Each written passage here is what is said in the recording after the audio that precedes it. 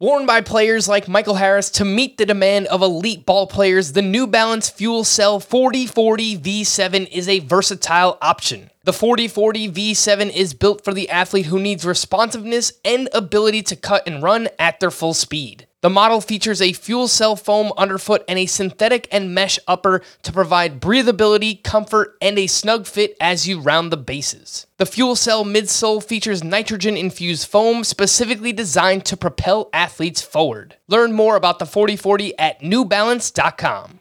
The all-new Hyundai 2024 Santa Fe is equipped with everything you need to break free from the dull work week and embark on an adventurous weekend with your family. The all-new Hyundai Santa Fe's features like available H-Track all-wheel drive, standard third-row seating, available dual wireless charging pads. Nothing beats a weekend away with the family in the great outdoors, whether it's camping, hiking, river rafting, or anything in between. With third-row seating, nobody is left out. The entire family can experience the thrill together, and nobody wants a dead phone. Available dual wireless charging pads make it so nobody gets stuck, and we can check our fantasy baseball teams together. Learn more about the all-new Hyundai Santa Fe at HyundaiUSA.com. Call 562-314-4603 for complete details. Welcome to the Fantasy Baseball Today podcast from CBS Sports. And first pitch crushing! Deep left field! This is Waiver! Walk them off! Got a fantasy question? Email fantasybaseball@cbsi.com. Get ready to win your league. Where fantasy becomes reality. Now here's Frank, Scott, and Chris. It was a crazy weekend. Let's break it all down. Welcome into Fantasy Baseball Today on Monday, June 12th. Frank Stanfield joined by Scott White and the returning Chris Towers. That's right. He is still on this podcast. Today on the show, injury replacements for both Pete Alonso and Yordan Alvarez. Gunnar Henderson had a breakout weekend, a vintage performance for Kyle Hendricks, and much more. Before we get started, please like this video and subscribe on YouTube if you haven't already. And if you're listening on the audio side, download, follow, and leave a 5-star rating on Apple or Spotify. Chris, you are back. How was life? I'm back for the last time. I know we've had this like 4 different times over the last month and a half. It's been a crazy couple of weeks for me, or month and a half, I guess, 6 weeks. But I am back. I'm here. And I was in South Florida for a little while. It was hot. I'm back. I got children in my apartment this week. It's weird. That's strange. My nieces are staying with me. That's been fun, but I'm here. I'm back moving forward. So, Let's go. I'm happy that you pointed out that they were your family, not that you just have random kids. I just left the door open, you know. And even just the way you started the sentence, I got children. Like, where's the sentence going? Anyway, we've got a lot to talk about. Let's get into it. I don't believe what I just saw! All right, well, let's go over to you, Scotty. Me? Yeah, why not? Let's do it. That's fine. So I will do Garrett. You said it was a crazy weekend, first of all. I actually don't think it was a crazy weekend. It was a rather tame weekend. I disagree. The waiver wire was pretty lame in most of my leagues, I have to say. But one player who caught my interest from this weekend was Garrett Whitlock, who, of course, is a familiar name to people who play fantasy. He's been a perpetual tease, I'd say, since he first moved into the rotation for the Red Sox last year. But he's firmly in the rotation now. He's, had a couple of IL stints. He's healthy now. And he's doing some interesting things. So at the Yankees on Friday, Garrett Whitlock allowed 1 earned run in 6 1/3 innings, 7 hits, 1 walk, 6 strikeouts. A pretty good start. He had 18 strikeouts on 88 pitches. That's a really good rate, and uncharacteristically. Swinging strikes. You said strikeouts, Scott. 18 swinging strikes on 88 pitches. That's a really good rate. Yeah, that'd be a good reason to lead the show if it was 18 strikeouts. 18 swinging strikes on 88 pitches, an uncharacteristically good rate for Garrett Whitlock. 10 of them came on 30% sweepers. He threw a sweeper 30% of the time. He was responsible for 10 of the 18 whiffs. Now, notice I said sweeper and not slider, and There's, of course, some crossover between those two pitches. Sometimes it seems like StatCast reclassifies them on a whim. But this pitch, this slider slash sweeper that Garrett Whitlock is throwing, is 4 miles per hour slower than the slider he threw last year. So I think it's fair to say it's a different pitch, and is suddenly his best swing and miss pitch. For the year, he has a better than 50% whiff rate on it. And in this start, he threw it a lot more. Like I said, 30% of the time. I've always been kind of a downer about Whitlock in the starting role, because like even when he was this dominant setup guy for the Red Sox, he wasn't a big bat misser. And normally when you're extended over more innings, you become even less of a bat misser. So what does the upside really look like for Garrett Whitlock? And like I said, he's been a perpetual tease. So, he hasn't delivered huge results in fantasy, but this pitch might be a game changer for him. And I feel like this start, we could point back to this start maybe as the time Garrett Whitlock emerged as a legitimate fantasy asset. So if he's out there in your leagues, certainly in points leagues, he's relief pitcher eligible. That makes him extra interesting. Might be worth giving him a second look. Maybe he's just teasing us again, but I'm going to look into Garrett Whitlock.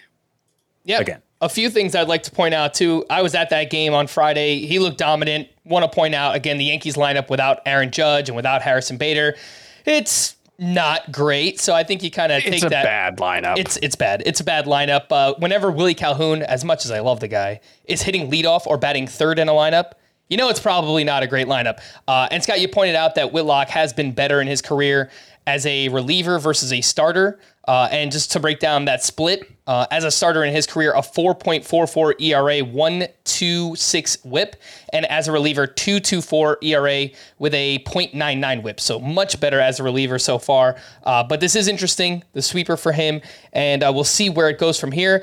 There were other Sparps that pitched pretty well this weekend also. Tanner Houck, also up against the Yankees, 6 innings of 2-run balls, 6 strikeouts with 14 swinging strikes. He's another one that, he flashes some upside here or there, but he's just been wildly inconsistent. Johan Oviedo has allowed 3 earned runs or fewer in 6 straight starts. And then Clark Schmidt on Sunday Night Baseball, 5 1/3, 1 run, 4 strikeouts to 0 walks. Scott, how would you rank that group of Sparps in particular? Clark Schmidt, Johan Oviedo, Tanner Houck, and Garrett Whitlock. Well, I'm going to put Whitlock number 1 after this start, after what we saw with that pitch in this start.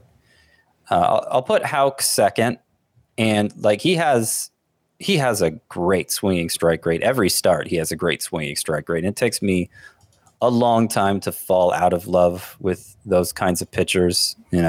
Whatever timetable it took me to fall out of love with Patrick Sandoval, I guess that's what we're working with for Tanner Houck too. But the consistency hasn't been there in terms of everything else. His 2 starts prior to this one were pretty bad, even though he got a lot of swinging strikes. But I remain intrigued, even though I wouldn't call Tanner Houck must roster. So he's second. And then the other 2 I don't care that much about. Oviedo, and who was the other one? Clark Schmidt. Schmidt's been getting better results recently, but not good enough to really move the needle for me. I'll go Oviedo slightly ahead of Schmidt, but they're both much lower than the 2 Red Sox. Yeah, I agree on the Red Sox. And if you're just looking for pitchers to stream this week, Whitlock is going up against the Rockies in Fenway, so you get them out of Coors Field. And Tanner Houck is going up against the Yankees again next weekend in Fenway. And obviously, Aaron Judge will not be back by then. Chris, let's slide over to you. Oh my goodness gracious, from the weekend. Yeah, let's talk about 2 interesting prospects who got the call last week, AJ Smith-Shawver and Andrew Abbott. And I know we like to get excited about prospects. We're going to talk a lot about Ellie De La Cruz soon and some other guys, but I don't think AJ Smith-Shawver especially, but also Andrew Abbott, look particularly interesting right now. Both of them, Abbott's results are pretty good, 11.2 scoreless innings through his first 2 starts. Shawver, I mean, it was what, 1 run in 5 1/3 innings against the Nationals in his first start. Am I remembering that correctly? That was 2 unearned runs over 5 1/3. Yep. 2 strikeouts, 6 swinging strikes in that one. And I thought just giving the benefit of the doubt with the Braves, given that, they are an aggressive organization. They prioritize stuff with their pitchers. The fact that he's 20 years old, started the season at high A, made the leap to the majors. This is AJ Smith-Shawver. I just kind of assumed okay, this guy's got to have really good stuff. Like, this is a situation where, I think he wasn't drafted as a pitcher, or he was a two-sport guy or two-way guy. He didn't really start pitching till senior year of high school. Big athletic guy. I just kind of assumed this was a guy who was going to come up and, maybe it wasn't 99, maybe it wasn't 101 like Spencer Strider, but I assumed okay, he's got good stuff and he's just been learning to harness it. That's not what we've seen from him. He's got 93 mile an hour average fastball velocity in this start. That's below average for a right-handed starter at this point, which for those of you who are new to baseball, that has not always been the case. Averaging 93 miles per hour used to mean you were a pretty hard thrower. That is not the case anymore. His slider is interesting. It's this weird, really low spin pitch that gets a lot of drop from gravity, not necessarily from spin. And the results in the minors were really good, but I look at what AJ Smith-Shawver did in his first start, especially, and just, I don't see much to get excited about. It just kind of looks like a fourth or fifth starter, which for a real life baseball team, getting that from a 20-year-old who started at high A is really impressive. But for fantasy, I don't see much in AJ Smith-Shawver. The various stuff metrics aren't particularly impressed with him. And kind of the same thing for Andrew Abbott, who had just absolutely bonkers numbers in the minors, 90 strikeouts in 54 innings between AA and AAA. Obviously much better in AA, using that tacky ball. There were some concerns that was kind of skewing the numbers a little bit. 11 2/3 scoreless innings in his first two career starts. However, just 10 strikeouts, 7 walks, not a lot of swings and misses. The stuff metrics, again, don't love him. I think it's an 86 stuff plus, according to, or through his first 2 starts. And so it's just both of these, AJ Smith-Shawver and Andrew Abbott, just seem like guys. They don't seem particular. It's not a Mason Miller situation, who, obviously wasn't perfect and then got hurt. So, he wasn't a big hit, but it's not the kind of thing watching both of these two guys pitch where I'm like, oh, I need these guys on my roster, Mm-hmm. Yeah. I mean, I've been kind of surprised by how big some of the bids have been on them and some of those 15 team analyst leagues where Fab only runs Sunday night. And so we get a chance to compare, how big the bids have been on these, because I agree these aren't like Tanner Bybee or even like Bobby Miller. They're just not that caliber. Not Bryce Miller even. Prospect. With AJ Smith-Shawver, I'm not ready to jump to that conclusion yet. I agree that the performance against the Nationals on Fridays was nothing to write home about. It was good enough for a first major league start, but I expected him to get more strikeouts. The velocity, he doesn't normally average 93 on his fastball. That's not in the scouting reports, but some of the data we do have from the minor leagues, he was averaging 95 on his fastball. I don't know why it's been slower so far in the majors. I don't know if he's just being extra careful. I don't know what's going on there, but that doesn't have to be a permanent thing for AJ Smith-Shawver. And, if he does get that fastball up to closer to where he was throwing in the minors, maybe the results would look different. But I am definitely in sell high mode on Andrew Abbott, because the scout, the MO on him was, okay, not a lot of velocity, but he's got this optimal vertical approach angle on the fastball that makes it really, sort of like the report on Joe Ryan, makes it really difficult to hit, gets a lot of swings and misses. That's why he had all those strikeouts in the minors. Pretty good breaking ball to pair with it.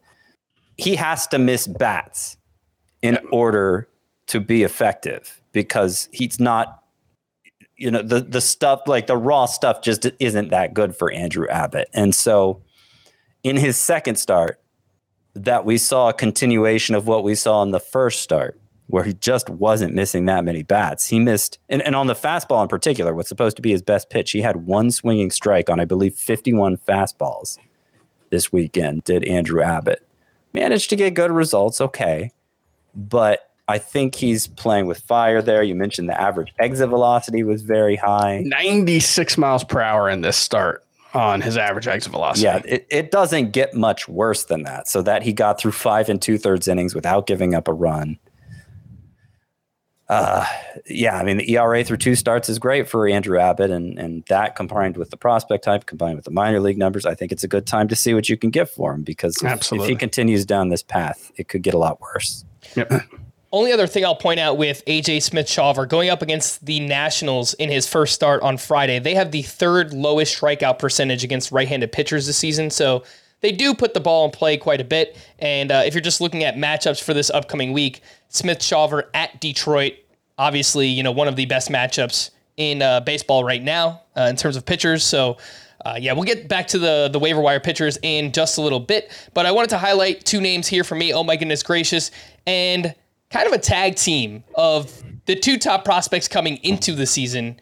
And that's Corbin Carroll and Gunnar Henderson. First and foremost with Corbin Carroll, he is just going wild right now. 3 for 5 with a double dong on Friday. And then he went 3 for 5 again on Sunday. He added another stolen base. He is up to 13 home runs and 19 steals. Entering Sunday, he was the 3rd best outfielder in head-to-head points leagues and in Roto. So, I know he's clearly the rookie of the year front runner. There's nobody I'm forgetting, right? He very clearly is, although I saw Ellie De La Cruz's betting odds are closer to Corbin Carroll than they should be. Go put some money on Corbin Carroll for that. Yes, I agree. He's on pay, and he's probably not going to continue this, but his current 150 game pace, 308 average, 116 runs, 32 homers, 81 RBI, 47 stolen bases. He's not just the rookie of the year frontrunner. He's a legitimate NL MVP candidate right now. Before today's game, he was 5th in the National League in wins above replacement, just 0.2 behind Ronald Acuna. Yeah. He's a first rounder, right? No, I mean, the way he's playing right now, he's a top 5, top 3 pick next year. Those numbers that you read off. Trey Turner. Those numbers you read off, Chris, just 150 game pace, it reminded me a lot of breakout Ronald Acuna, right? Basically what Acuna is doing right now, he's really not far off from that, and he's doing that as a rookie. So Corbin Carroll has been obviously ridiculous, and we've been waiting all season for signs from Gunnar Henderson, and we've seen some stretches here to there, but not enough consistency. Hopefully this is what gets him on track. I think maybe we could look back at this weekend later on in the season and say, that was the weekend. That was the one that got Gunnar Henderson on track this year. He had 9 hits, including 2 homers and 2 steals. He's led off 2 straight games for the Baltimore Orioles, and the home run that he hit on Sunday, 113.8 exit velocity, 462 feet. So seems like the game might be slowing down a little bit for Gunnar. In the month of June, he's hitting 458, 4 homers, 2 steals, a 1480 OPS, and making a lot more contact. So. And I'll point out that this was about the time last year when Bobby Witt took off in his rookie season after a very rough stretch. Now, Gunnar Henderson did enter this year with a little bit of major league experience that Bobby Witt didn't have at the start of last year, but still, I mean, this kind of talent, and we've talked before how in recent years it seems like it's taking longer for prospects to adapt to the majors. They could fire it up mid-season like this and be a force to be reckoned with for the rest of the year, and hopefully Gunnar Henderson's going that route.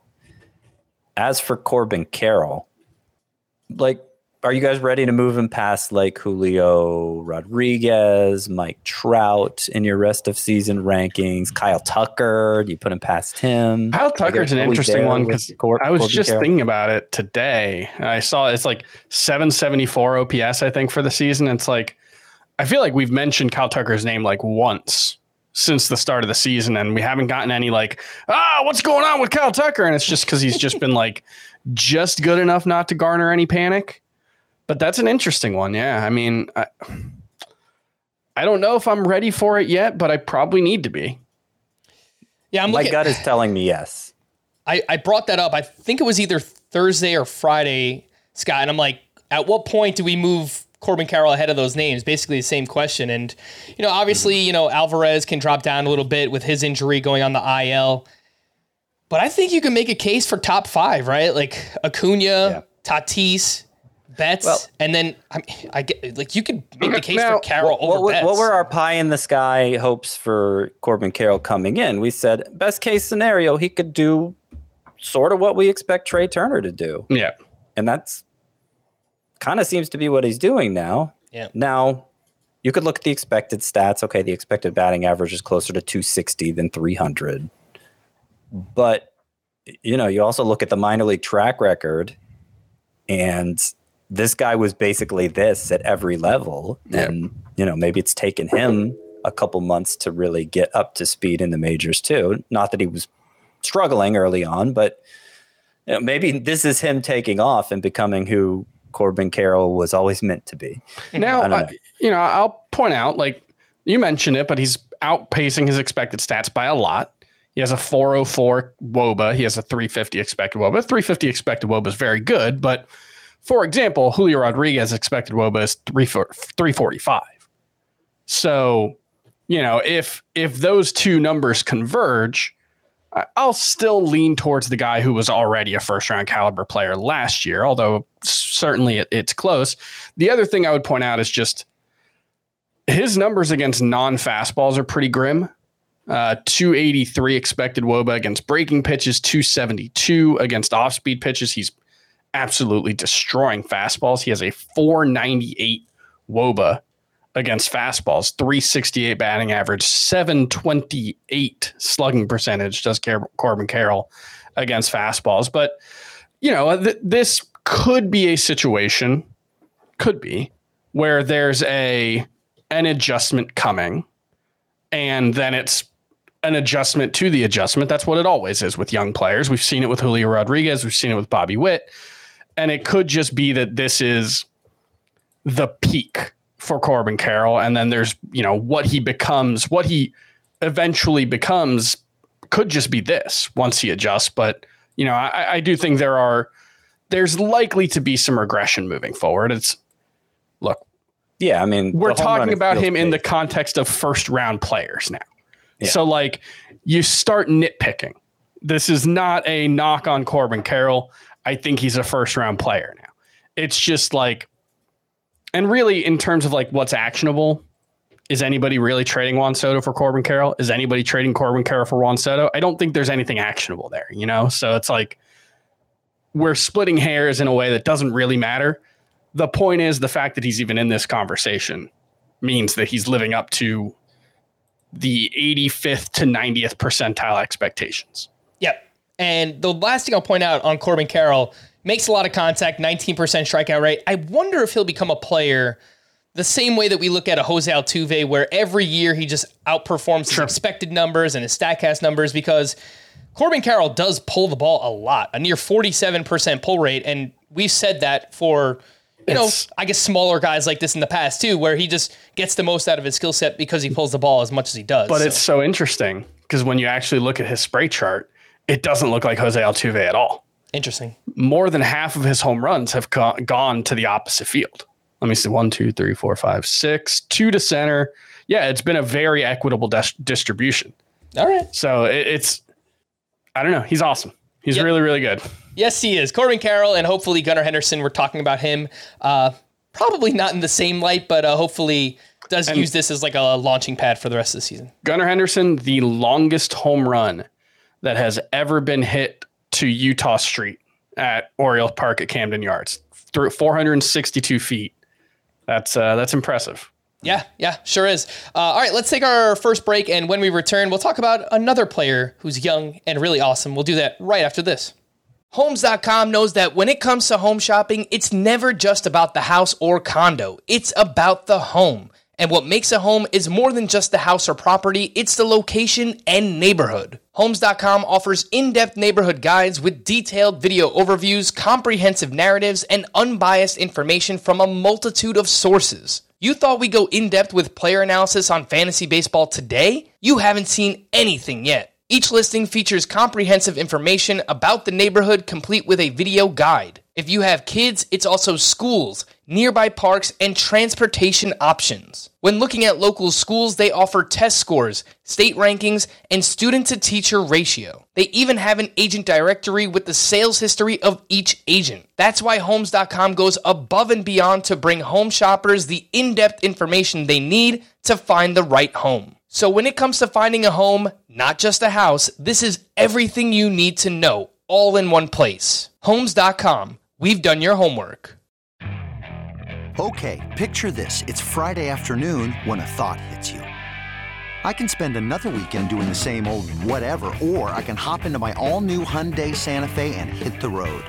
With available H-Track all-wheel drive and 3-row seating, my whole family can head deep into the wild.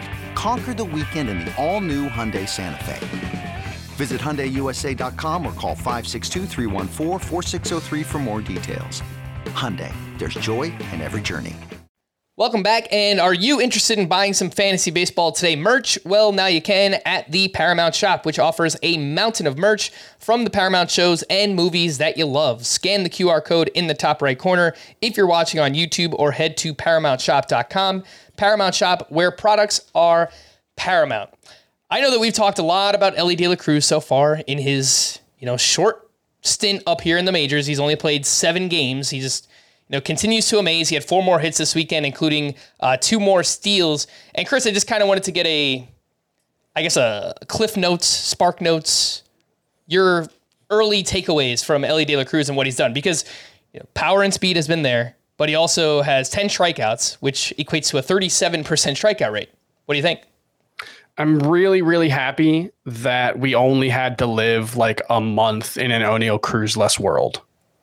Because Elly De La Cruz is just like a carbon copy of Oneil Cruz, and I love it. He has the 2 hardest hit balls by a Cincinnati Reds player this season.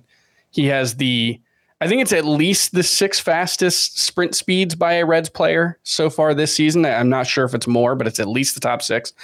And the 2 hardest thrown balls by a major league infielder this season. I think one of them reached 97 miles per hour. He is ludicrously tooled up. And also, I think you can reasonably call him a sell high candidate right now, because he's the most exciting player in baseball and he's must see TV, and people are dropping $500 plus dollars in fab on him in high stakes leagues. And this is a guy who's going to strike out a lot. No matter what, there's going to be a lot of strikeouts here. And it could be a point where he just can't overcome it. It's entirely possible. We saw it with Oneil Cruz last season. Everything we've said about Elly De La Cruz this season was true about Oneil Cruz last season. He was arguably the most tooled up player in baseball, and he kind of stunk for 2 months before he figured it out. So that could be what happens with Elly De La Cruz. But you want him on your team. It's way more fun to not sell high on Elly De La Cruz, isn't it? I just wonder how high you would have to sell, because he got called up and I immediately moved him up to 9th in my shortstop rankings. And 1 through 8 in shortstop are awfully good players. 8th is in categories leagues, I immediately had him ahead of Xander Bogaerts, for instance. So, that's a top 60 player, probably, maybe top 50. Right. So you'll have to get somebody real, and I'm not opposed to it, but I think anything less than that, you're really risking missing out on huge production, because, the Oneil Cruz comparison is apt and they're often compared. I do think Elly De La Cruz is just a little bit better. Just a little bit better. It's hard to say that because we've already used such superlatives for Oneil Cruz. Elly De La Cruz seems just a little bit better at everything. And the fact he managed to maintain very high batting averages in the minors, despite striking out at a high rate there too. I've often made the argument that a guy who strikes out more than 30% of the time in the majors is probably doomed to a low batting average at worst. But the way to get around that is with premium exit velocity, superlative exit velocities. And I don't think we know what it takes for somebody who hits the ball as Elly De La Cruz does. I don't know what it would take to stop that in terms of strikeout rate, because we've never seen somebody who hits this ball before, this hard before, except maybe Oneil Cruz. But again, Ellie De La Cruz seems a little bit more consistent with how hard he hits the ball even than that. Mm-hmm. And in my 2 15-team roto leagues where Fab already ran, Ellie De La Cruz went for 690 out of $1,000 budget, so 69%. And he went for 377 in the other one. So yeah, I don't know. 308 and 580 in my 2 ones that just ran. So yeah. I think it's going to be all over the place, but yeah, ranging anywhere from 30% to as high as nearly 70% is what I've seen. I mean, he's already 95% rostered on CBS. So right.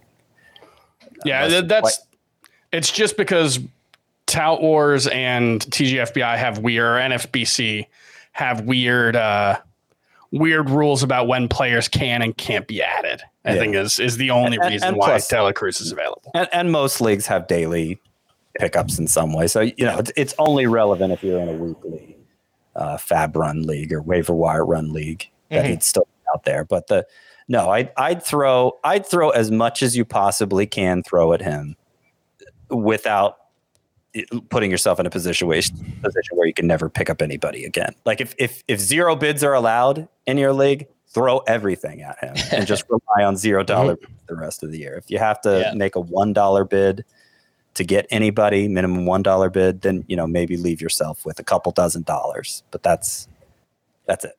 All right, let's get into the waiver wire pitchers. And this first group was going to include AJ Smith-Shawver and Andrew Abbott. The other name I had in here was Brian Bayo, who now has back-to-back quality starts. He pitched 7 innings of 2-run ball with just 3 strikeouts at the Yankees. He's down to a 3.78 ERA. He does have a pretty high whip, 1.34, nearly a strikeout per inning. Has been pitching much better as of late.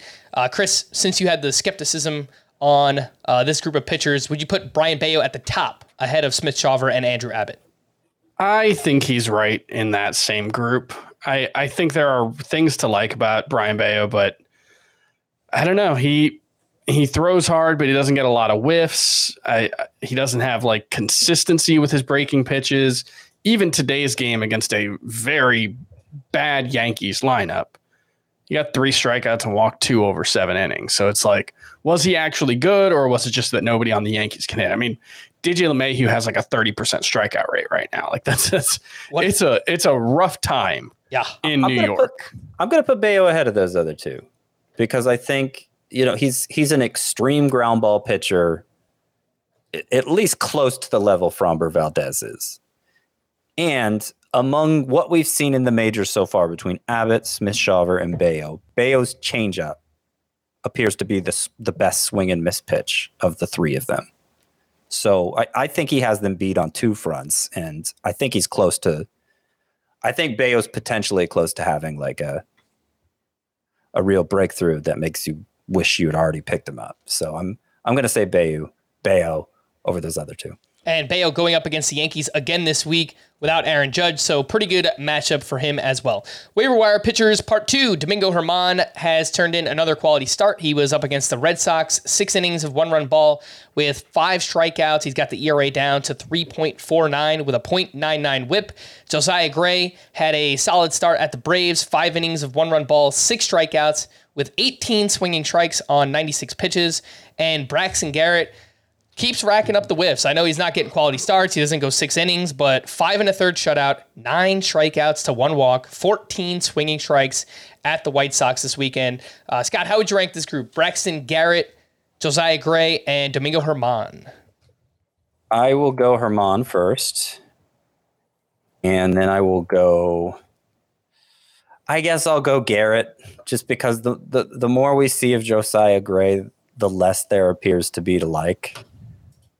He goes deeper into games than Garrett. Like, that's the biggest knock on Braxton Garrett is I think he's only had 1 start this year where he's gone 6 innings. And that's kind of a big deal if you're talking about making a fantasy impact. But over his last, I guess you have the number here, last 7 starts, the 2.89 ERA.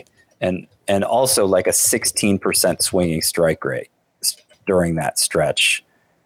Oh, actually, okay, this is what I have. Last 6 starts for Braxton Garrett, 2.25 ERA, 104 whip, 16% swinging strike rate, mostly on the strength of that slider. He's introduced a cutter to his arsenal that seemed to help him take off some way. It doesn't look like a big swing and miss pitch on its own, but it's helped I think it's helped bring out the best of the slider and make it so he gets more whiffs with that.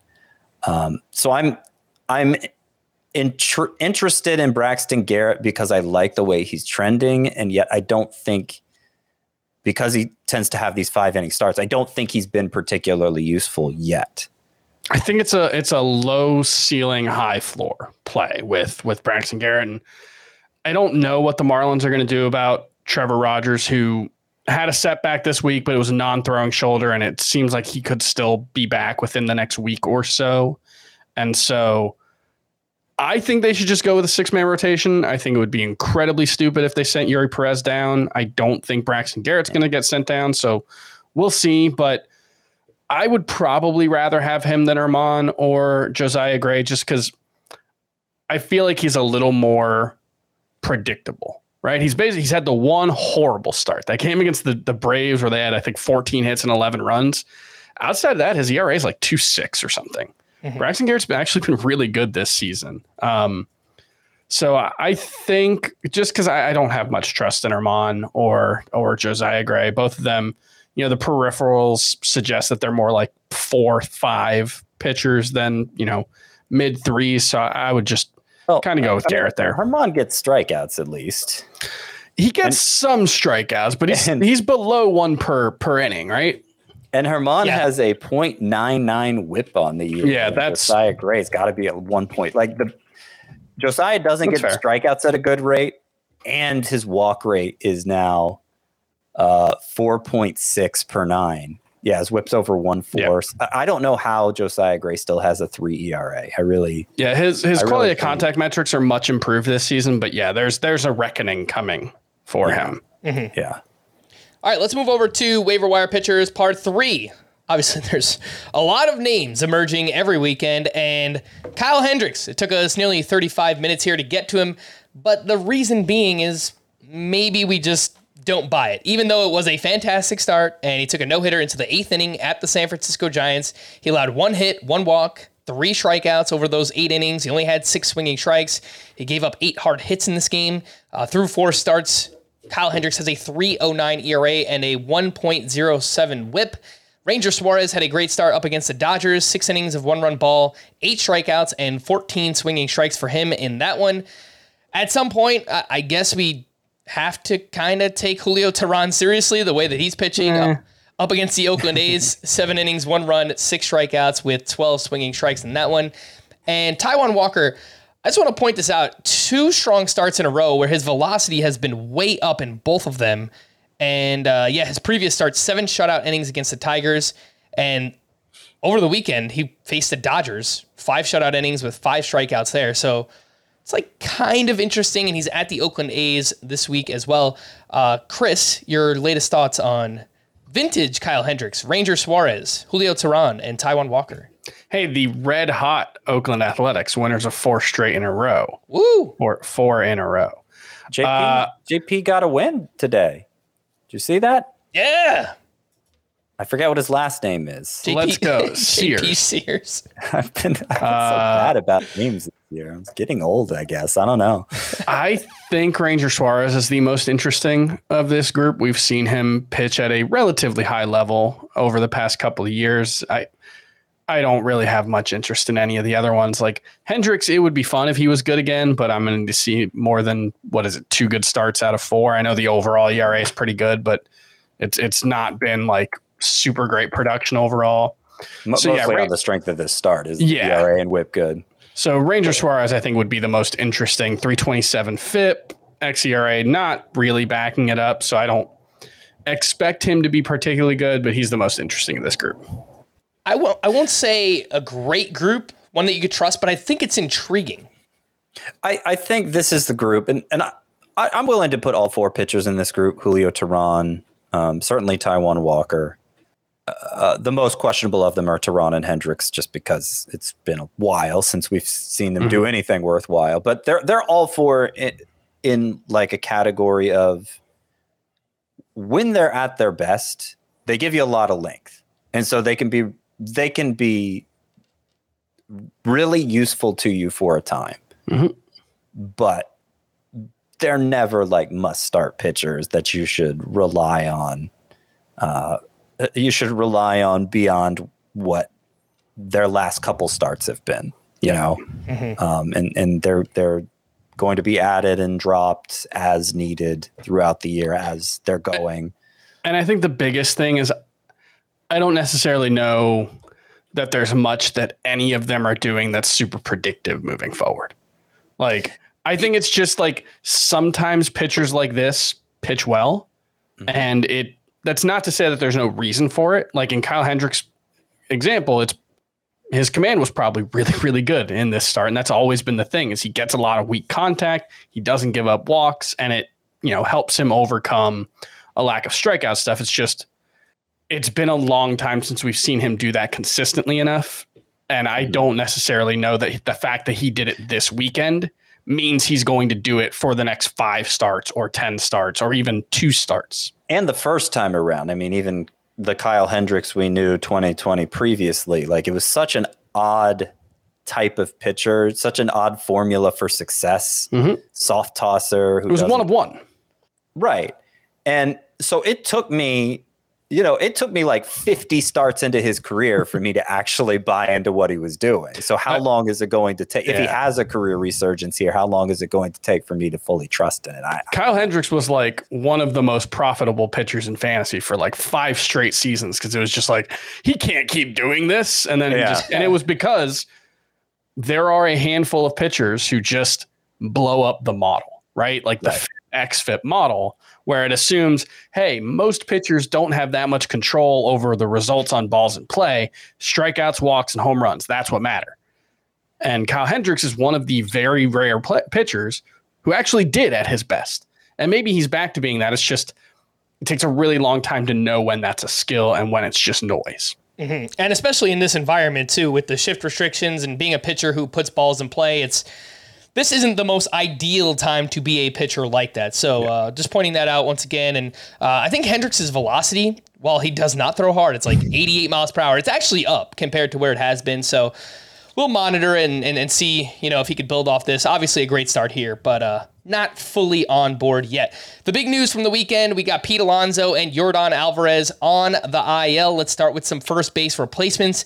Pete Alonso dealing with a bone bruise and a sprain in his left wrist, expected to miss 3 to 4 weeks. We also had Vinny Pasquantino placed on the IL on Saturday with right shoulder instability. So we are in need of some first basemen. And I know, Scott, one of your sleeper hitters for this upcoming week was Nick Pratto. We've talked a lot about Nolan Jones recently, who, he could potentially, regardless of which injury you're dealing with, he has first base and outfield eligibility on CBS. We spoke about him extensively on Friday. What does he do this weekend? 2 more homers, another steal. His home run on Sunday, a walk-off shot, 472 feet. This guy has massive, massive power. It's just, can he make enough contact? That is the biggest question for Nolan Jones. The other most added first baseman right now, Lamont Wade. He's someone who plays up in a head-to-head points league. Luke Raley has played very well over, really the whole season, but the past couple of weeks. The problem is that he does face 3 lefties, so is he going to play in those games this week? Probably not. And Owen Miller is a name that, has just consistently produced this season. 5 more hits this weekend, another steal on Friday. He is up to 50% rostered, but only has 5 games this week. So, Scott, a lot of names that I'm throwing your way. I know, again, Pratto was a sleeper hitter. Nolan Jones is emerging. And then 3 other names I threw out there: Lamont Wade, Luke Raley, and Owen Miller. Well, if Lamont Wade is out there, I feel like that's the easy solution. I think there's a case that he's the most under-rostered hitter in fantasy right now. You got a guy with a OBP over 400 who generally bats leadoff and hits for power. I ran the numbers at one point last week, and in Lamont Wade's home run rate, as in home run per plate appearance, was very similar to Luis Robert over the last 3 years. So that's an easy answer. That's somebody who, if you pick him up as a short-term replacement, very likely you just hold on to him the rest of the year. Nolan Jones is second on the list. I think he has the most upside of this group, especially playing in Colorado. I am worried by how much he's striking out, but he also like walked a ton in his minor league career. The power's certainly there. With the peak exit velocities are exactly what you want to see. Obviously has all the benefits of Coors Field, and he's even stolen 4 bases in his short time up. So that's a nice bonus too. I would say I'm excited about Nolan Jones, regardless of whether you have a need at first base. And then the others, I'm less interested in. Even Prado, excuse me. Even Prado, I think that's one where I want to emphasize he is a sleeper for me for week 12, but he's not a sleeper for me for the rest of the season because I don't like a lot of the underlying metrics. He's hot. He has good matchups. Okay. You could roll with him this week if you need a first baseman. Don't think Owen Miller has a lot of upside. Ryan Noda gets on base a lot, but I don't think he has a particularly high ceiling, and Owen and Luke Raley just doesn't play with the consistency to matter in the majority of leagues. I think, rotisserie leagues, 5 outfielder leagues, okay. But yeah, he sits a lot. There's a name that you didn't mention that I think I like more than anybody but Wade or Jones. I really like Jones. I'm very excited about what we've seen from him. Career 888 OPS at the AAA level. He's got ridiculous raw power. Would you like to hear the entire list of players with multiple home runs of at least 470 feet this season? Now, granted, Ellie De La Cruz has not been in the majors for that long. Yeah. So, and Giancarlo Stanton was on the IL. Right. This is the entire list of players with multiple 470 plus foot home runs.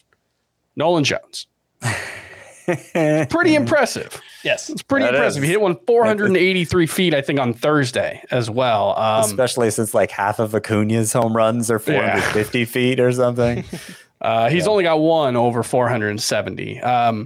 But yeah, Nolan Jones has 15 homers and 9 stolen bases between AAA and the majors. And yeah, he was playing at Albuquerque. That's a very good offensive environment, but Coors Field's a pretty good offensive environment as well. So I like Nolan Jones, but the name that you didn't mention so far, who I don't think we've mentioned on the podcast yet, but I really like is Kerry Carpenter, who had 30 homers at AAA last season, was off to a decent start in April. I think he only hit like 214, but had like a 750 OPS, and then had multiple hits in every game since coming back from the IL this weekend. It was 3 games. He went 8 for 12, if my math is correct on that one. And he's up to an 847 OPS for the season. Small sample sizes, but I kind of like Kerry Carpenter. He was someone I liked a little bit as a sleeper coming in, and what he's done so far is pretty impressive. So I'm pretty happy to have him. I think I would take him over Luke Raley, Owen Miller, Ryan Noda. Chris, it's all right. I know you haven't been here for a while. It might be a little bit of rust that you're shaking off here on the podcast. You jumped ahead, man. Kerry Carpenter was in the outfield replacements. He doesn't have first base eligibility. He's not a first baseman, and we aren't talking about Yordan Alvarez yet. All right, I'm sorry. I'll leave the podcast. No. Yes, I do like Kerry Carpenter in deeper leagues as well. We'll get to him in just a little bit. I want to take our final break, and then we will talk about the Yordan Alvarez injury and some of his replacements. We'll do that right after this. This episode is brought to you by Progressive Insurance. Whether you love true crime or comedy, celebrity interviews or news, you call the shots on what's in your podcast queue. And guess what? Now you can call them on your auto insurance too with the Name Your Price tool from Progressive. It works just the way it sounds. You tell Progressive how much you want to pay for car insurance, and they'll show you coverage options that fit your budget. Get your quote today at Progressive.com to join the over 28 million drivers who trust Progressive. Progressive Casualty Insurance Company and Affiliates.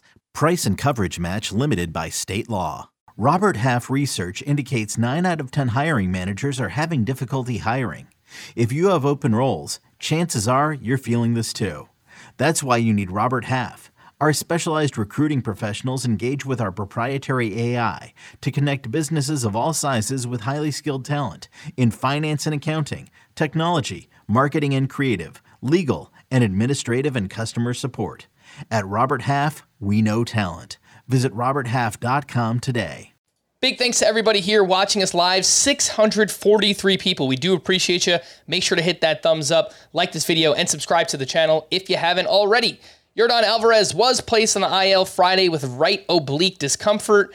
We don't have a firm timetable, but as Scott pointed out, 4 to 6 weeks. That's probably what we're looking at here. There's something that it might be shorter than that. I saw over the weekend. They're not ruling out a minimal stay. I expect it'll be longer than a minimal stay, but maybe it'll end up being 2 to 4 weeks instead of 4 to 6. I hope you're right, and I hope many people are agreeing with that as well.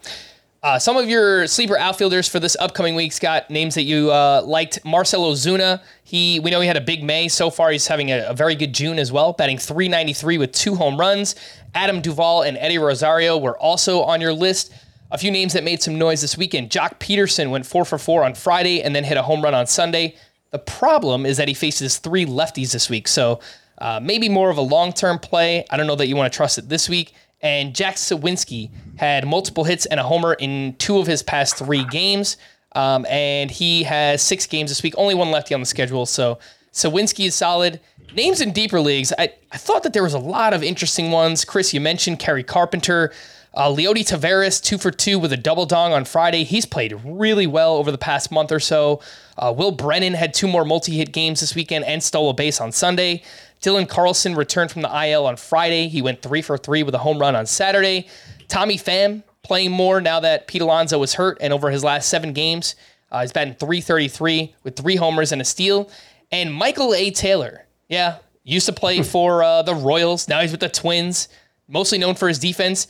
He quietly has 9 homers and 11 steals this season. So I just picked him up in a few 15-team leagues because, pretty desperate out here. But Chris, anyone else other than Kerry Carpenter kind of catch your eye? Leody Taveras, Will Brennan, Dylan Carlson, Tommy Pham, and Michael A. Taylor. Not necessarily Carlson. I mean, Tyler O'Neill is nearing a return from his injury. He could be back by the end of the month, so I think it's a short-term-ish thing for Carlson. Pham, I mean, I think he's still pretty good. I'm just not sure he's going to play every day moving forward, so I think there are those concerns.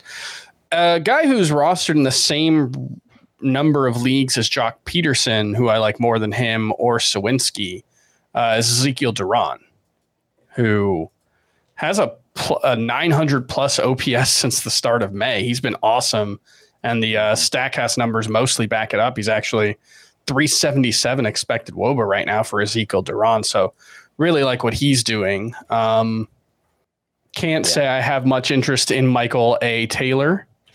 Deeper leagues. One more name. I'm not the prospect guy, so I'm sorry for stepping on both Scott and Chris the Welsh's feet we're all here, prospect but guys. Luis Matos has to get called up soon, right? He's been. It wasn't on my radar. I'd go for Colton Cowser over him. He's been outrageously hot lately. I think it's like 3 or 4 straight games with a home run, OPS over 1,000 since getting called up to AAA. Kind of looks like a mini Ronald Acuna when he swings. There was a clip on my Twitter page where I was trying to figure out who it was, and like 4 people immediately were like, "Yeah, it's Ronald Acuna's swing." So that's one, if you're looking to speculate in deeper leagues, maybe get ahead of a waiver wire. San Francisco Giants outfielder Luis Matos. It was a name I wanted to bring up. Let's quickly run through some news and notes from the weekend. Oh my gosh, there's so like we're 50 minutes in and I'm like talking about news and notes. It's just like there's so much stuff. Anyway, let's get to it. Julio Urias did not start this weekend due to his hamstring giving him problems in a bullpen on Thursday. He'll throw 1 or 2 more bullpen sessions before beginning a rehab assignment that will, I assume, come in the next couple of weeks. Chris Sale was transferred to the 60-day IL and was diagnosed with a stress reaction in his left scapula. He'll be shut down for 3 to 4 weeks and is not eligible for activation until August 2nd. I almost dropped him in TGFBI. He was dropped in my in the NFBC main event league. There's no IL spots. He was dropped in my league, actually. Yeah, I've got like 7 guys. I had 7 guys on IL before waivers ran this week. I almost dropped him. Mm-hmm. Yeah, I did drop him in one of those no IL leagues. Yeah, it's tough. I hate no IL leagues because they force you to drop Chris Sale. But I did it. Yeah. Carlos Rodon faced live hitters for the second time on Sunday and will throw another live batting practice session Thursday before potentially beginning a minor league rehab assignment. Lars Nootbaar felt lingering discomfort Thursday while trying to hit off a tee. The discomfort in his back, worth mentioning. He's been out since May 30th. Andres Jimenez left Sunday's game due to left leg tightness. Tyler O'Neill said Sunday that he, quote, sees the light at the end of the tunnel in his recovery from the lower back strain that has kept him on the IL since early May. He'll be reevaluated on Thursday. Chris mentioned this earlier, but Trevor Rogers was scratched from his rehab start Saturday due to discomfort in his non-throwing shoulder, but could make another rehab start this week. There has been a lot of speculation that Yuri Perez could be the one that is sent down. Apparently, him and Trevor Rogers have been on the same start schedule with Rogers in the minors and Yuri Perez in the majors. Yuri is 20 years old, and he only threw 77 innings in the minors last season. And I know Craig Mish, who is as plugged into the Marlins as anybody, basically speculated that they want Yuri Perez to be fresh later on in the season if they're going for like a playoff run or whatever it might be. So there's a real chance that Yuri Perez is going to get sent down. Just go to a 6-man rotation. It's just like, if Yuri Perez throws another pitch in the minors this season, it's a disaster for the Marlins. Like there's no way to justify that. I guess if you send him to the minors, you don't have to use a roster spot on him if you want to shut him down for a couple weeks, but like he should not throw a pitch in the minors. The Marlins have a bunch. Jesus Luzardo has innings concerns. He's only ever thrown like 111 in a season. Trevor Rogers has never thrown a full season. Like they got a lot of guys that they got to worry about innings for. So just go with a 6-man rotation, have Sandy pitch every 5th day. And if they're trying to compete this year, you can argue they're 8 games over 500. They're second in the NL East. Like Yuri Perez, there's no reason you should be going for it right now. Yuri Perez helps that cause. He has a 2.17 ERA in 6 starts. You know, that's also why they have to preserve his innings, though, right? Yeah. Like it could be a why not both situation where they send him down to the minors for the minimum 10 days, don't have him throw a pitch. This is of course is when Trevor Rogers is healthy, and then bring him back as part of a 6-man rotation. For fantasy, regardless of what the Marlins decide to do with Yuri Perez will be back pitching soon enough. Yeah. So I'm not that concerned with it for fantasy. I'm letting myself start to believe that the Marlins can make the playoffs this year. And I just want it noted, June 12th, 12:22 a.m. I'm saying that on a podcast. They're going to lose 7 games in a row. I thought about this today because they had another come from behind win in the 9th inning. And I'm like, the Marlins kind of feel like that, not destiny team. It's the year of South Florida sports, baby. You know what? FAU, UM, Dolphins made the playoffs. Heat and Panthers are going to lose in the finals, but that's okay. It was still fun. You're not wrong. I don't want to have hope. There is something there. Kenta Maeda threw 4 scoreless innings in his latest rehab start at AAA. And somebody asked me this weekend, would you rather stash Maeda or Trevor Rogers? I would rather stash Rogers. I think so too. I'm gonna say Maeda, but I'm not. I don't think it's a high priority either one. Yeah. Yep. Bryce Miller had his start pushed back from Sunday to Monday, which now makes him a 2-start pitcher. He's going up against the Marlins and White Sox. Scott, I know you have your 2-start pitcher rankings. Are you starting Bryce Miller? I do have him in the advisable in most cases category, which is just above the only in head-to-head points leagues category. It's dangerous. I understand his last 2 starts were dreadful. He's right there behind Luis Severino, who's in the same boat. But 2 starts with good matchups, it's just too tempting. I would lean yes on starting Bryce Miller. Amazing how quickly we go from historic start to, I don't know if you can start him in a 2-start week. Yeah. Yeah, I hear it. I understand why. I mean, his past 2 starts have been really bad, but Marlins and White Sox... Oh yeah, I would exactly. That's why I ultimately decided to put him where I did. I think you got to go not with for a lot of confidence. Yep. Other players that went to the IL this weekend, unfortunately, Liam Hendriks with right elbow inflammation, and expect Kendall Graveman to see the majority of the save opportunities going forward. Though he did blow one on Sunday, so I guess him or Ronaldo Lopez, those are the names there. Charlie Blackmon went to the IL with a fractured right hand, which should help the playing time of guys like Nolan Jones and Brenton Doyle and Randall Grichuk. Jorge Polanco with a hamstring strain, and apparently this one is worse than the previous one. So Edward Julian probably going to stick around with the Twins for quite some time. Jake Fraley with a right wrist contusion. Stuart Fairchild and Will Benson both stand to earn more playing time. Graham Ashcraft with a left calf contusion, and Angels reliever Ben Joyce with ulnar neuritis in his elbow. Two big pitcher questions here, and we've got to talk about it because obviously Shane Bieber, I just feel like either I am really bad at timing up Shane Bieber or maybe we all are. I don't know. The question here, are we just bad at analyzing Shane Bieber? Last year, the start of the season, the velocity was down and it felt like we were just kind of writing him off like, oh, this is the beginning of the end. And then Hey. I take exception to that, all right? I was fine with Bieber last year, but continue. I know we're running out of time. We are running out of time. Look, I've been telling people all season to sell high on Shane Bieber, and he goes out on Sunday up against the Astros, 7 shutout innings, 9 strikeouts, 14 swinging strikes, and he changed up the pitch mix a little bit in this one. And look, he still has a 3.29 ERA. I know that there are some troublesome signs, but Chris, your latest thoughts on Shane Bieber? Are we just bad at analyzing him? The thing that's frustrating is he changed up his pitch mix in this one in a way that I would not have wanted him to. He threw his four-seam fastball and his cutter more in this start. I think his usage combined for those two pitches was it up near 70%? His slider and curveball were way down in this one. And those are not his best pitches. The slider and curveball are his best pitches. There was a piece in The Athletic about 2 weeks ago now where there was a quote where he was asked, is your current pitch mix likely to be your pitch mix in August? And he said, no, I would bet against that. And he's very open about how frustrated he's been about his lack of swings and misses, about, the iffy command that he's had. And so I don't know. The results have still been good. I really don't know what to make of Shane Bieber right now. I'm going to spin this a different way.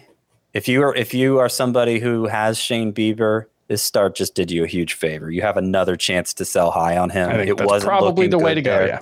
His 5 starts prior to this one, his ERA had gone from 2.61 to 3.57. It's hard to sell high on a pitcher with a 3.57 ERA. Now it's back in the low threes. This was his third start all year with more than 4 strikeouts for all the innings he's thrown. It was only the third time he had more than 4 strikeouts. The breaking balls are not getting the whiffs they did last year, which allowed him to survive the dropping velocity. And I think he's still very scary. I'd be looking to sell. Do you still have him as a top 24 pitcher? If he is, he's right on the fringes, and it's just kind of it's just legacy putting him there at this point. I don't know what giving the future him the benefit holds, of the doubt. obviously, Yeah. and an emphasis is on the high. When I say sell high, obviously you're trying to capitalize on the fact he's still Shane Bieber in the eyes of some people, and not be there when it all comes crashing down. You're not trying to unload him because Would you trade him for Dylan Cease? Well, that's kind of a yes. I would. I have more of a confidence in Dylan Cease moving forward, but that's not a sell high trade in the purest sense. Mm-hmm. What about Joe Musgrove? I'm a little underwhelmed by that return. Last week on the podcast with the Welsh, I said that I would trade Bieber straight up for Logan Gilbert. Well, that doesn't look so great. No, it doesn't. Logan Gilbert had his worst start of the season. It does not. I don't know that is wrong, though. I mean, who do I think is going to be better moving forward? It's close. It's a close call. Certainly you take Mitch Keller over Shane Bieber, right? The metrics favor Gilbert. I would take Mitch Keller. Pablo Lopez? Yes. I don't know about that. I don't think so. No, Logan Webb? Yes. I would do that. I would take Webb. I think you could get Gilbert plus, though. Just the name of Shane Bieber and the surface level numbers for Logan Gilbert have been underwhelming. Although his strikeout to walk rate and his swinging strike rate looks really good this year. So that's why I keep telling people to buy on Logan Gilbert, but it's kind of... I think my theory, someone's got to go into the Mariners locker room and just it's okay to walk someone. Both him and George Kirby. I honestly think that's the biggest issue is that they're just like, they so badly want to not walk anyone that they end up leaving pitches in the zone. And it's just like, it's okay to walk someone, guys. It's fine. Just let it happen. Yeah. That's my theory. Yeah, might be. The other big question here regarding a pitcher, Blake Snell. Is Blake Snell back? Sure looked like it this weekend at Coors Field. 7 innings of 1-run ball, 12 strikeouts to 0 walks, 17 swinging strikes on 85 pitches. And the fastball velocity was up 1 mile per hour. That's now 4 straight where his fastball has averaged over 95 miles per hour. And during that time, he's allowed 1 earned run or fewer in each of those outings. So seems like there might be some kind of correlation there. And what's crazy is he's doing all of this without really utilizing his slider, which is arguably his best pitch. I mean, he threw a bunch of changeups and curveballs in this start, and it worked.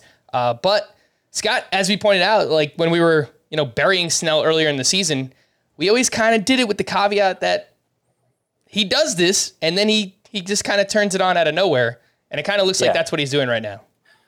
Yeah, I mean, it's the unpredictability that made him so annoying because, like, he's either useless or he's dominant. And last 3 starts have been his best 3 starts, and each one has been better than the last. So it kind of seems like he's finding that gear he has in the second half of each of the last 2 years earlier this time, which is nice. I wouldn't be so eager to buy him right now, Blake Snell, but I wouldn't be so eager to sell him right now either. I think he's just kind of a sit back and see where it goes from here. All right. Well, let's talk about some bullpen updates really quickly for the Nationals this weekend. Kyle Finnegan on Friday, he entered in the 8th inning with a 1-run lead to face the heart of the Braves lineup. He gave up 2 runs, 1 earned, took his 5th blown save and 3rd loss. And it seems like they were going to go to Hunter Harvey there in the 9th inning. Don't really have much confidence in Kyle Finnegan at this point. For the Oakland A's, Trevor May struck out 1 or 2. I didn't write it down, but he picked up his 2nd save of the season. Looked like he was the A's closer. And then he pitched on Sunday, pitched in the 9th inning with a 5-run lead, and he looked really bad. He walked 3, gave up a hit, and he actually had to be relieved by Sam Long. So back to square one with the Oakland A's bullpen. I think Sam Long got 2 saves in a row, didn't he? I don't. Did he get one on Saturday? I thought he did. Let me make sure, but that's what I wrote earlier. Sam Long. Yes, you are correct. Yeah. He did that. Yep. But I assume Trevor May wasn't available for that one. He might not have because, he was pitching on Friday. For the Cubs, on Friday, for the Cardinals, rather, Giovanni Gallegos got the final 4 outs for his 8th save, and Ryan Helsley last pitched on Wednesday, so it seems like he should have been available, but the Cardinals kind of, used both of those guys to get saves. For the Cubs on Friday, Mark Leiter Jr. entered in the 7th with 2 outs, a runner on 3rd, and a 2-run lead. He gave up a hit to Jock Peterson and then retired the next 4 batters. Adbert Alzolay then pitched a clean 9th inning for his 3rd save, and the Cubs bullpen seems kind of wide open right now. But if you do play in deeper leagues, Adbert Alzolay is only 13% rostered. For the Braves on Saturday, Raisel Iglesias was unavailable. AJ Minter gave up a run but picked up his 9th save. For the Tigers on Sunday, Alex Lang entered with 2 outs in the 7th inning, runners on 1st and 3rd with a 3-run lead. He struck out Emmanuel Rivera. He came back out for the 8th, and he actually gave up a run. And then Jason Foley got the 9th inning with a 2-run lead. He promptly gave up 4 runs, his 2nd blown save and 2nd loss. Scott, we recently speculated, I brought up the name Jason Foley because I know Lang has struggled recently, but, he got his opportunity and he was not good in that opportunity. Yeah, I kind of wish AJ Hinch would stop messing around with Alex Lang because he was cruising when he was purely the 9th inning guy, and then they've started playing these leverage games with him, and I don't know. He's clearly the Tigers' best reliever in my mind, and he was a pretty reliable fantasy option for not being on such a great team before this recent stretch. For the Diamondbacks on Sunday, they had a 2-run lead in the 9th. Andrew Chafin came in for the save. He gave up a triple and a walk. Scott McGuff, blast from the past, then closed it out for his 2nd save. He has not allowed an earned run in his last 11 appearances, which spans 14 2/3 innings, 22 strikeouts during that time. So I don't know. Coming back around. He is. Coming back around. Have you seen his ERA and whip lately? He's got like a .87 whip. He's good. Yeah. And Miguel Castro has struggled as well. So I did have some bids on Scott McGough in those deeper category leagues on Sunday. For the White Sox, Kendall Graveman entered in the ninth with a 2-run lead. He gave up 3 runs, 2 of those earned. He took his first blown save and third loss. On the other side, for the Marlins, AJ Puck then came in and pitched a scoreless 9th inning for his 7th save. To stream or not to stream, we'll start with Monday, and I don't really like anybody here. Do you guys see anything you like? I don't know. Nope. If you're forcing me to start somebody, it might actually be Zach Greinke against the Reds. I think that's the one, yeah. Gosh. I don't love it, but I think it's the best one. Imagining Zach Greinke's lack of velocity going up against Ellie De La Cruz's tons of exit velocity just sounds and looks amazing in my head right now. On Tuesday, does anyone stand out here? Oh, Edward Cabrera at the Mariners. Yep, absolutely. He's been awesome. He's making this start, right? Yeah, because he left the last start with a blister, but I haven't seen anything on it since, so I assume. I looked this up on ESPN, but they're kind of liberal in their matchups. They throw a lot of names out there. So I haven't seen any mention of who it would be if not. So I assume so that one, and I don't love Dean Kramer versus Toronto, but at home, I think he's an okay one. Mm-hmm. I think Cutter Crawford against the Rockies could turn out pretty well. That's what I was looking at, my too. second choice. Yeah. And though I liked Reese Olson as a 2-start sleeper this week, if you're going day by day, I don't know that Reese Olson against the Braves is the best choice. I agree completely. We're going to wrap there. For Scott and Chris, I am Frank. Thanks as always for tuning in to Fantasy Baseball Today. Please make sure to follow and leave a 5-star rating on Apple or Spotify. We'll be back again tomorrow. Bye-bye.